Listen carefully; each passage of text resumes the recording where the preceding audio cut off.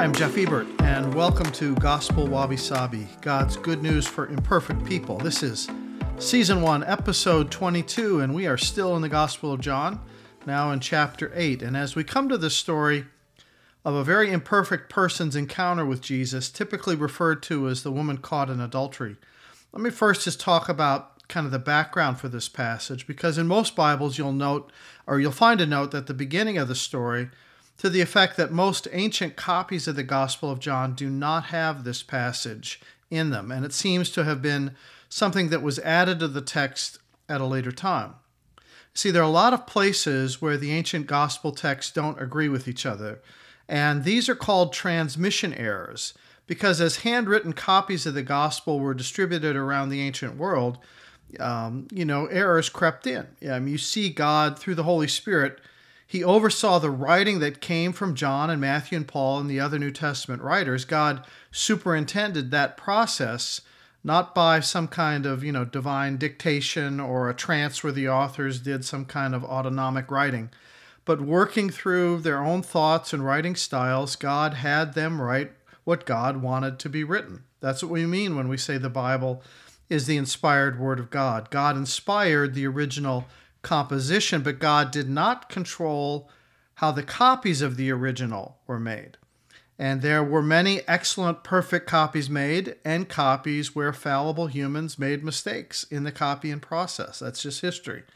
And the same thing holds true for the rest of the New Testament. But 99% of those differences have to do with like the misspelling of a word or the inclusion or exclusion of an article like a the or an a. And none of them affect the understanding or meaning of the passage. In fact, I have a book that catalogs all 124,000 of these transmission errors, and that's good because the incredibly high volume of ancient manuscripts, more than 24,000 documents and partial completions of the Old Testament or New Testament, we have so much more information about the New Testament than any other ancient writing, far more. That volume of material gives Bible scholars and textual critics just tons of information to sift through to get back to what was the original text. It's sort of like a family tree. The sheer volume of material allows scholars to trace back through the documents and through the centuries and kind of create a graph like a genealogy tree. And scholars can see where and when the errors crept in. And one error might produce a count of 1,000 errors in that family tree as successive copiers, included the error in their copies. But without a doubt, just from a textual point of view, the New Testament is the most reliable of any ancient text before the invention of the printing press. And so you can be 100% confident in the fact that what you are reading is what was originally written. And the sidebar notes in a good study Bible will point out any transmission error in the text that you should know about. That's what we see here in John chapter 8. The other big one to notice is the endings for the Gospel of Mark, because there are 3 different ones. But this story in John 8 could be original John material because it has the feel of John's writings. There's an authenticity in the story. It's in line with everything else John shows us about Jesus. The reference to Moses in verse 5 is consistent with John's underlying theme of using Moses in his gospel. He does that 13 times. Some scholars think it may have been cut out because someone felt like Jesus was maybe somehow condoning adultery here, and that later it was restored to its original position. I think it's kind of a 50-50 whether it was original or not. But my feeling is to include it in our study because it doesn't contradict any doctrine or anything else we see about Jesus, in the rest of Scripture. And it beautifully shows us again the way Jesus treats with people. So this is going to be John chapter 8.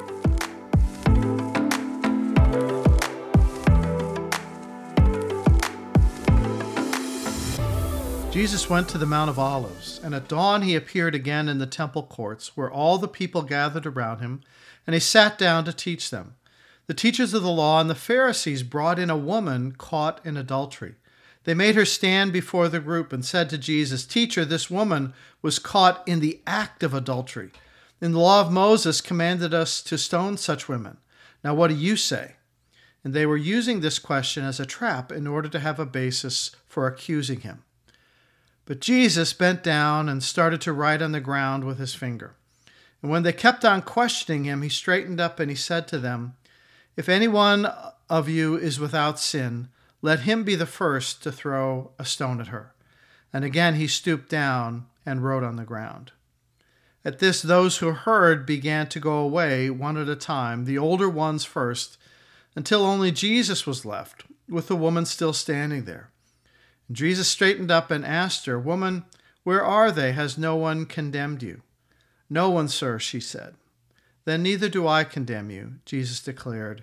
"Go now and leave your life of sin."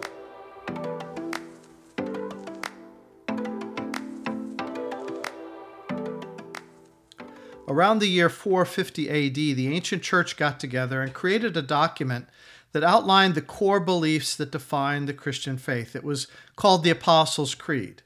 About midway through the creed, we come to this phrase: "I believe in the forgiveness of sins." Up until this point in the creed, it's all been pretty heady theology about God the Father, the Son, and the Holy Spirit, and this mystical thing called the church. But in this phrase, we see something that immediately applies to you and me. Forgiveness of sins. That's personal. That affects us. Without this phrase, the whole meaning of the Christian faith would be null and void.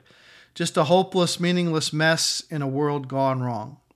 But with this phrase, the forgiveness of sins, a whole big world opens up. It's as though we've reached the crest of a mountain, and now we can look out on the whole panorama of what God can do in a person's life through the forgiveness of sins.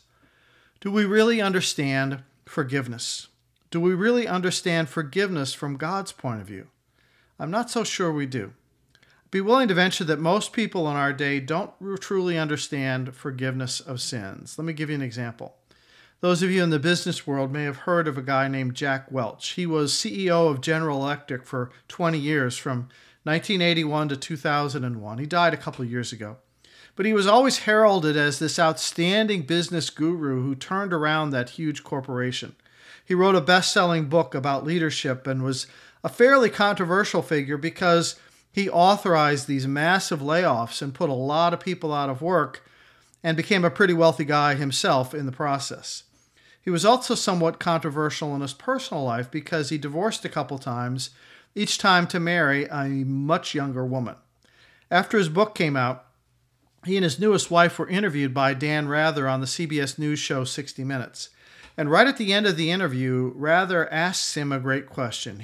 Here's the conversation.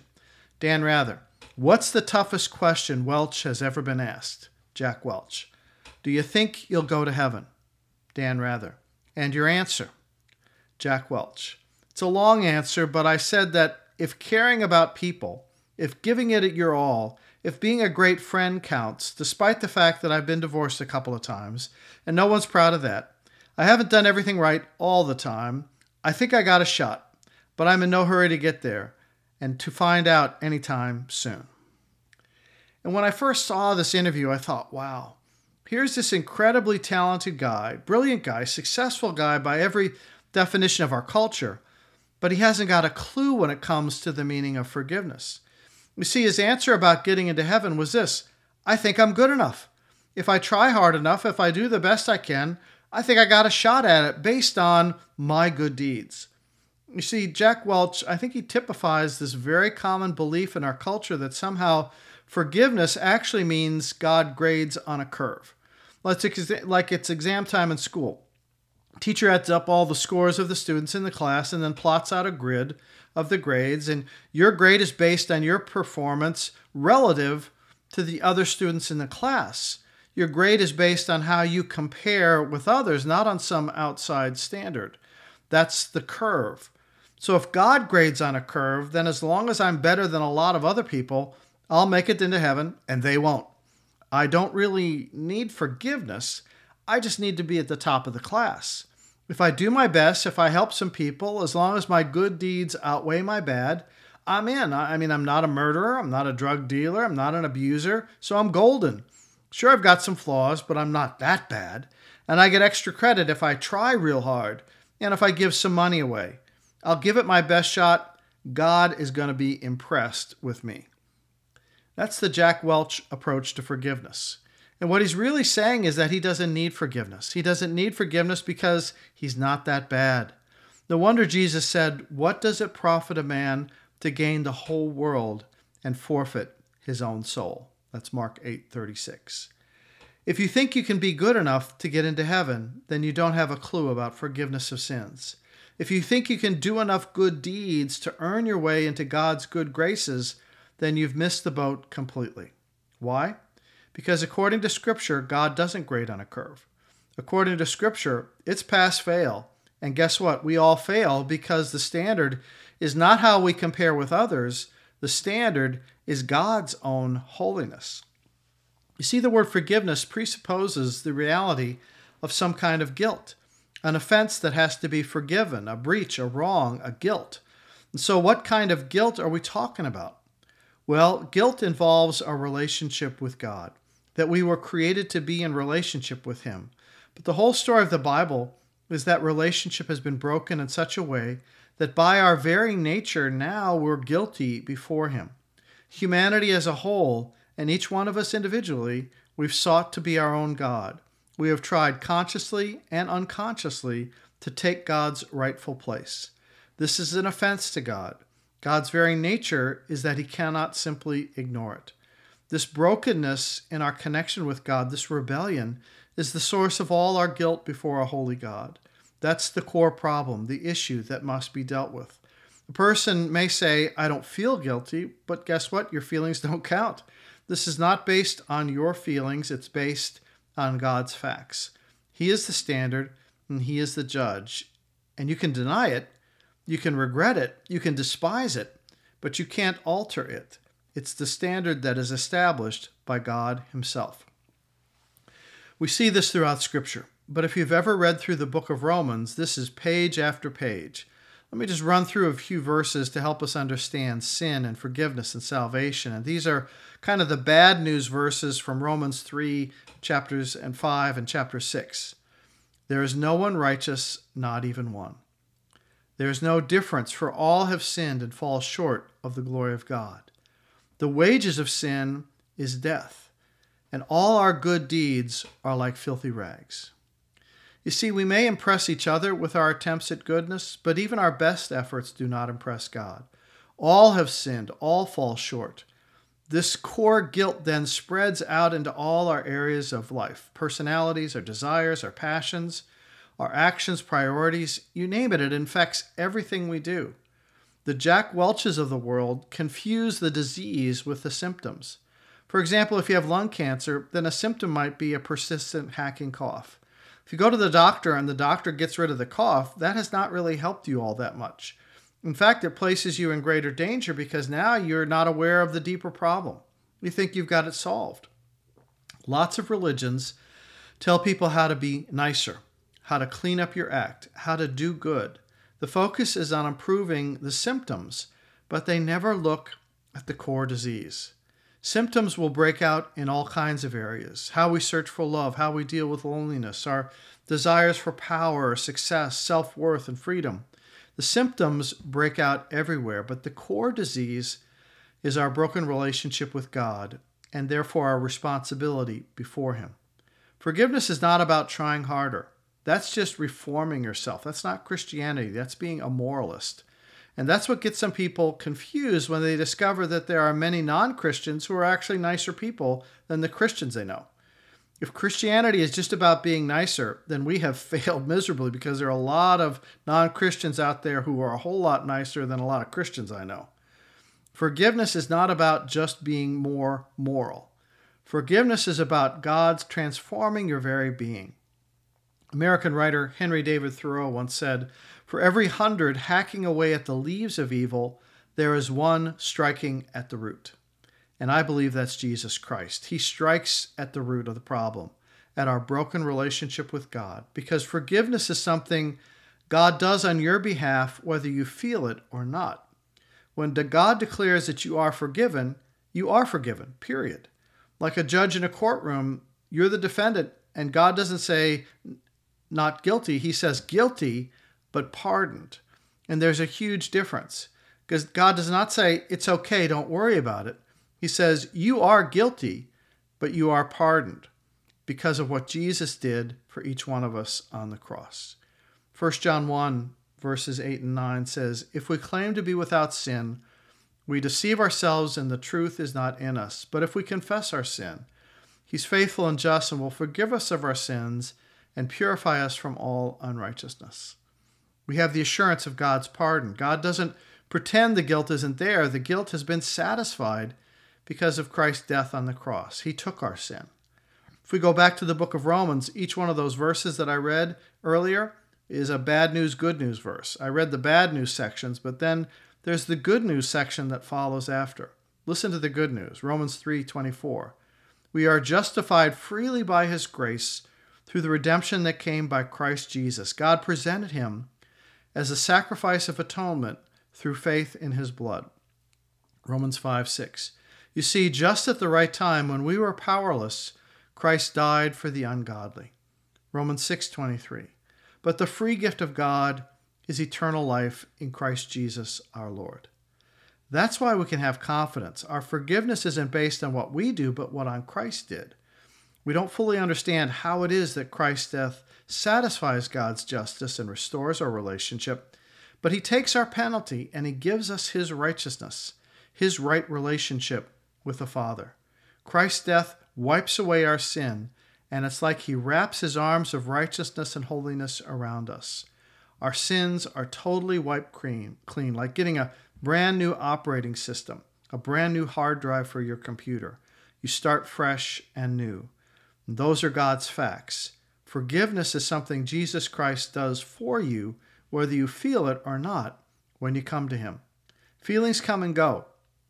So we should daily remind ourselves that there is absolutely nothing we can do to add to the atoning work of Christ, and there's absolutely nothing we can do to subtract from it.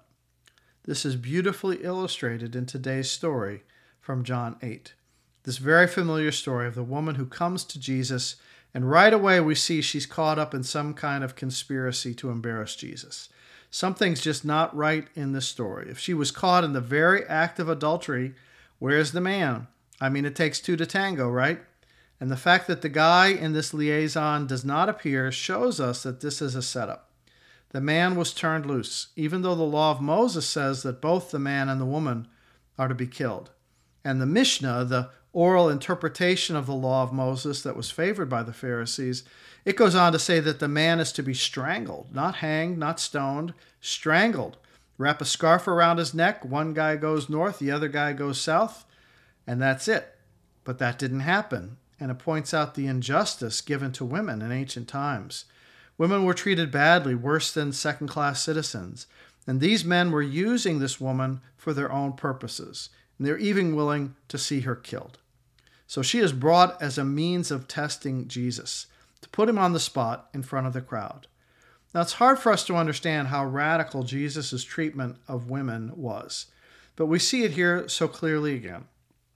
As the Pharisees and teachers of the law are standing there with their baseball-sized rocks in their hands, getting ready to execute a little street justice, they are trying to see if they can trap Jesus.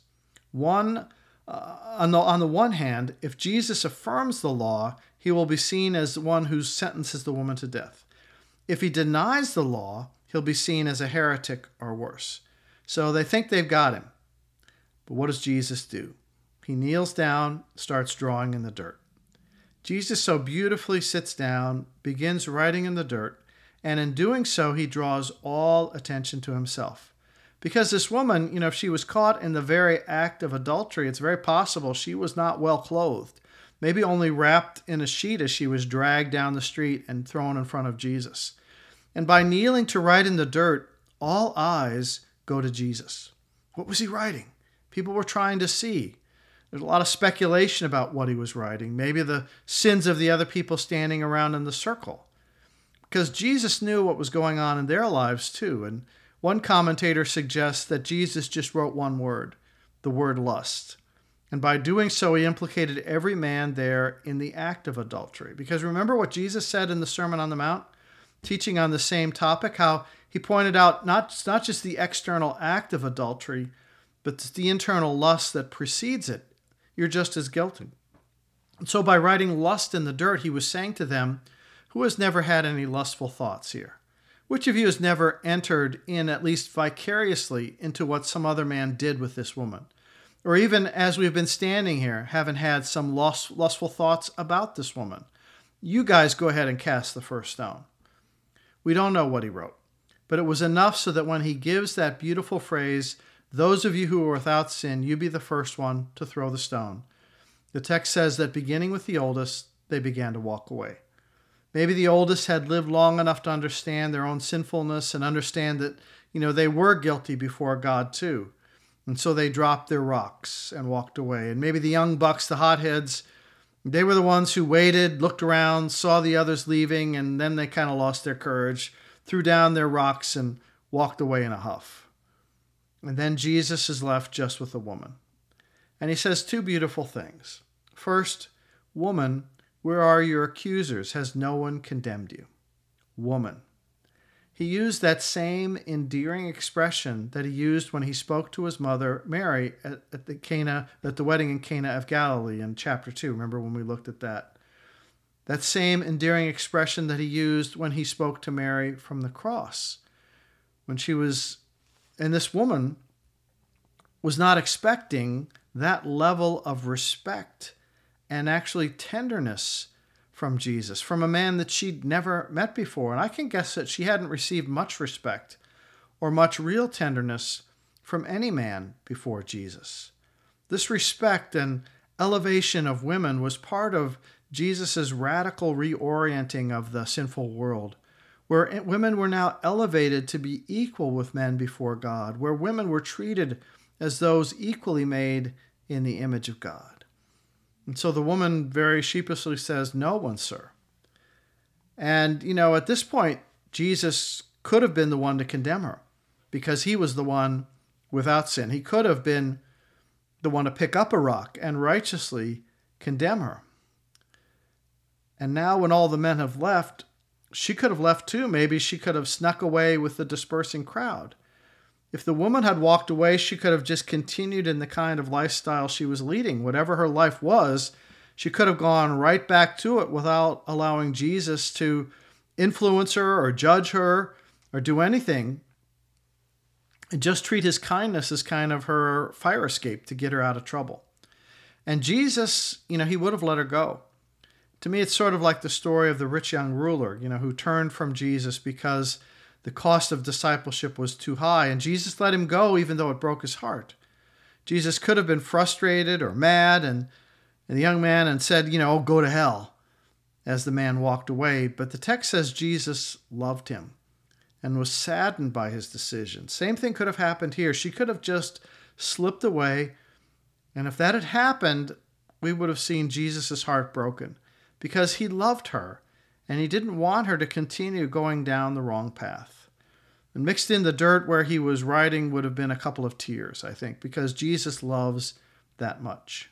When people come to Jesus, it's because they sense his powerful love. They come to Jesus as a response to that love, a love that cannot be equaled in this world. And so Jesus responds to her by giving that second beautiful phrase, "Then neither do I condemn you. Go and leave your life of sin." In other words, he gives her an opportunity to respond to forgiveness. Jesus is saying, what you did was wrong. I'm not minimizing the wrong that you did, but I'm not focusing in on the symptoms here either. I want to look at the core issue of your life because you need a change of heart that will lead you to then to a change of lifestyle. If you truly accept the forgiveness of God, it will be impossible for you to look at your life in the same way ever again. If you follow me, you will let me into your heart, and I will impact who you are, change your life, change your sexual habits, change who you are. There are only two responses to Jesus' offer of forgiveness. One is what German theologian Dietrich Bonhoeffer called cheap grace. Bonhoeffer, you may know, was a professor and theology professor who opposed Hitler during World War II, worked with a Christian underground group called the White Rose Society. They worked to undermine the Nazis, but he was caught. He was imprisoned by the Nazis and was hanged just a few days before his concentration camp was liberated by the Allies. He became a martyr for the faith. Bonhoeffer wrote about cheap grace in his book, The Cost of Discipleship. I hope you've read it. It's a real classic. It's not easy to get through, but it's a great book, The Cost of Discipleship. He said that grace without repentance is cheap grace. Grace and forgiveness, it's not just a get-out-of-jail-free card. God's grace is not an excuse to keep on going on in our sin. Maybe this woman didn't really repent. Maybe she said that was a close one and then went back to whatever. Thanks, Jesus. Thanks for getting me out of the hot spot. And honestly, if she had done that, how many times have we done that? Thanks, God. And then you go right back to your old self. To want forgiveness without change, that's cheap grace. Cheap grace says God loves you just the way you are, period. That's cheap grace because there's no call to repentance, no call to a change of life, no call to discipleship, no challenge to let God transform you. God loves you just the way you are, hard stop. That's half the gospel. It's not the gospel. The gospel is God loves you just the way you are, and he loves you too much to let you stay that way. The gospel is come as you are, but not stay as you are. The call of forgiveness is a call to move on in your life. It's not just an escape from hell. It should involve genuine sorrow for having offended God. Go back and read Psalm 51. Hear those great words that God is seeking those who have a broken and contrite heart. Forgiveness is not just an excuse to keep going on in the same direction. Forgiveness is not saying, don't worry about it. It's not a big deal. It is a big deal. And so the other response is that forgiveness leads to joyful obedience. Every time I hear this story talked about, most people stop right at go and sin no more. They stop there. Typically, people don't go on to that next phrase, which is when Jesus turns to the crowd and says in verse 12, I am the light of the world, and those who follow me will never walk in darkness. People stop before they get to that phrase. And I don't think we should, because typically it's at those moments in the Gospels when Jesus turns to the crowd or turns to the disciples that he explains what just happened. He turns what just happened into an object lesson for his disciples and for everyone else. And yes, there was an encounter with the woman, but now he's talking to the crowd about the meaning of what they witnessed. What he is saying is, whoever follows me will now never walk in darkness. That's what awaits this forgiven woman if she embraces the offer that Jesus is giving to her. Living in forgiveness means joyfully walking in the light. That was the opportunity that Jesus was giving to this woman, to walk in the light of forgiveness, because forgiveness is like a safety net. It means that it allows us to live with real freedom in life, not with wondering if there's a sword of judgment over my head all the time. Like, am I forgiven now? Am I not forgiven? If I did this, is God going to withdraw my forgiveness and, cancel me out? So many people operate with this sense of guilt, this continuous fear that God is going to somehow withdraw his forgiveness. Forgiveness is like a safety net. We don't have to wonder, is God just waiting to hammer me when I get out of line? No, when we fall into the strong, loving hands of our Savior. He's there to catch us, because remember what forgiveness cost him. It cost him his own very blood. Now, it is a good thing to live a righteous life, to see reform happen in your morals and in your attitudes, in your actions. But that all comes as a response of joyful obedience to God's forgiveness, not as a means of trying to earn God's approval. That's gospel wabi-sabi. That's the good news of the gospel. You already have God's forgiveness when you place your faith in Christ.